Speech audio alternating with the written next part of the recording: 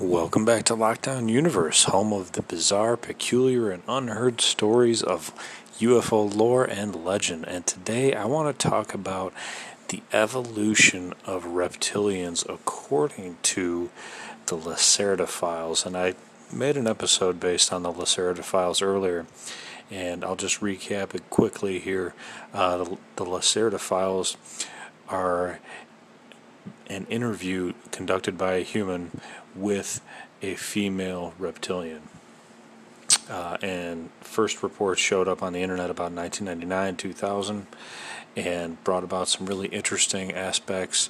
You can choose to believe them or not, but again, my purpose of the podcast is to bring about the unheard of stories, and a lot of people haven't heard these stories, so I want to bring them up and allow people to have discussion about them. Very interesting, but it actually talks about what happened 65 million years ago, and Lacerda discusses that it was not an asteroid that actually destroyed the reptilian or dinosaur race. It was actually an ancient war that took place between the reptilians and the genetic farmer races that wanted to create their own population or scientific experiments on Earth. So I'm going to read a little bit of the story as though I'm Lacerda and just give you some information from her. Okay, so she states, based on their evolution, that around 65 million years ago, many of our unadvanced ancestors from the dinosaur race died in a great global cataclysm. The reason for this destruction was not a natural disaster. It was not an asteroid impact, as your scientists believe falsely, but a war between two enemy alien groups, actually, that took mainly place in orbit and high atmosphere of our planet.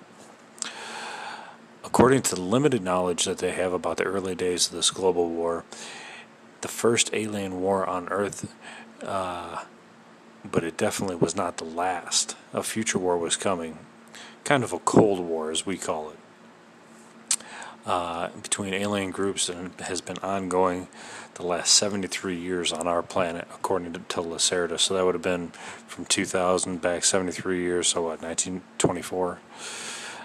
The opponents in the 65 million year old war were two advanced alien species, both whose names, again, she couldn't pronounce. She stated that we wouldn't be able to understand them, according to her, or that it would have hurt his ear, the interviewer's ear, so she didn't name names.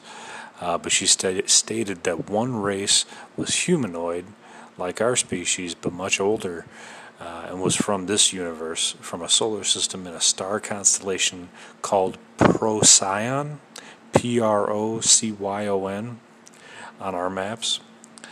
The other species, about which they did not know too much about, was a reptilian species, and they have nothing to do with Lacerda's species because they evolved from local saurians without exterior influence, except the successful manipulation of our own genes by themselves. So Lacerda's people were able to successfully manipulate their own genes, but these dinosaur-like creatures were evolved from local saurians, which were native to Earth, according to Lacerda.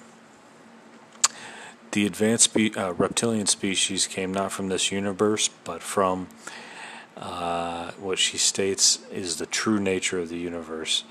She states that we don't have a lot of intellect into the true mathematics and physics of the world or of the universe. She stated that it was because of our own genetic programming, not because we're unintellectual. So she states that, to use a term that we can understand, the species came from not from this universe, but from another bubble in the foam of the universe. Oh, in the foam of the omniverse. So she states that we might call it a different dimension, but it's not an accurate way to describe it. She says the term dimension is generally wrong by the way that we understand it. the fact that you should remember that advanced species are able to walk between bubbles by use of quantum technology, and sometimes, in special ways, only by the use of their minds. She states in her own species they have advanced mental capabilities in comparison to humans, obviously, but they're not able to do the bubble changing without their technology. She states that other species active on the planet are able to do this, and looks like magic, as any advanced technology would, right? Isaac Asimov. So she states, back to their own history, the first species humanoids that reached Earth about 150 years before the reptilians, and they built some colonies on some former continents, and there was a large colony on a continent we call Antarctica today, and another one on Asia. And these people lived together with animal-like saurians on the planet without problems. So she's basically stating that human-like species and dinosaur-like species lived on the planet without problems. She stated that when an advanced reptilian species arrived in the system, the humanoid colonists from Procyon tried to communicate peacefully, but they were not successful, and a global war started within mere months. So she stated that we have to understand that both species were interested in this young planet, not for its biology and underdeveloped species, but for one reason only: raw material, especially copper. And to understand this reason, she stated that we must know that copper was a very important material for some advanced species even today, because together with some unstable materials, they're able to produce a new stable element. And if you induce a high electromagnetic field in the right angle with a high nuclear radiation field to produce an overcrossing fluctuation field, that's a lot of information, the fusion of copper with other elements creates this field, and it's very useful for various technological tasks. She did not state what those tasks were. Apparently they're above our heads. But both species wanted to have the copper out of planet Earth for this reasons, and they fought not a very long war, actually a pretty short war. And the humanoid species seemed to be successful during the first time, but in the last battle, the reptilians decided to use a mighty experimental weapon, a special kind of fusion bomb, which should destroy the life forms on the planet but not harm the valuable raw materials and the copper that they really truly wanted. Well, the bomb was fired in space and detonated at a point of the planet we call Middle America today. I don't know if that means the Midwest or not. She stated, as it detonated in the ocean, it produced an unpredictable fusion with hydrogen, and the effect was much stronger than the reptilians had expected.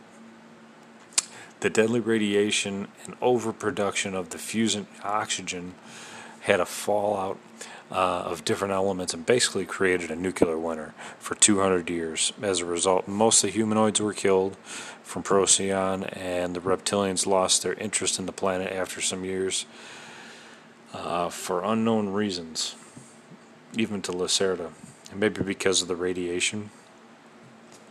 So planet Earth was on its own again, and the animals on the surface died, and she stated that the burning out process caused iridium to become an element, and the human scientists today see iridium concentration in the ground as evidence for an asteroid impact that killed the dinosaurs, but Lacerda states that that's not true.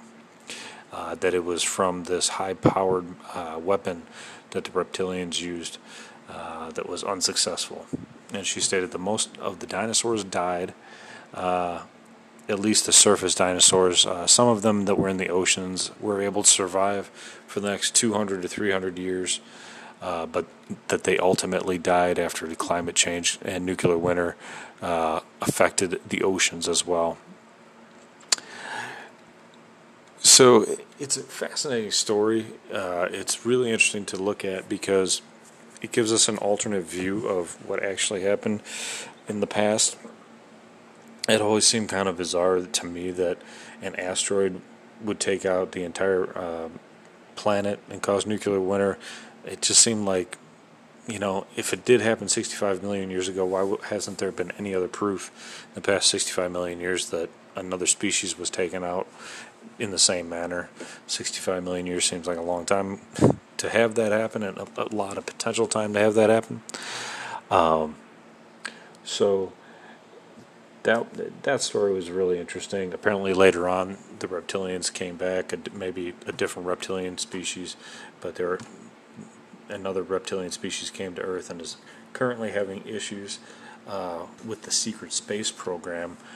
And Corey Goode, who was part of that secret space program, talks about issues that they're currently having with the reptilian species that is on Earth now, and they're trying to get out of the solar system. Apparently there's a barrier in our solar system that does either allows or doesn't allow people to come in and out, and so it protects us, and it was put there by a different species, and Corey Goode talks about that, and I'm going to get into that in the next episode tomorrow, so look out for that.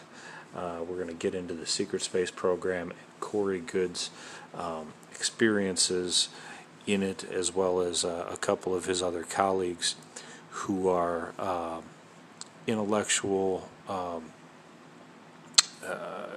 basically conveyors of information, and they were particularly selected for the secret space program to interface intellectually with not only the reptilians but other alien species as well.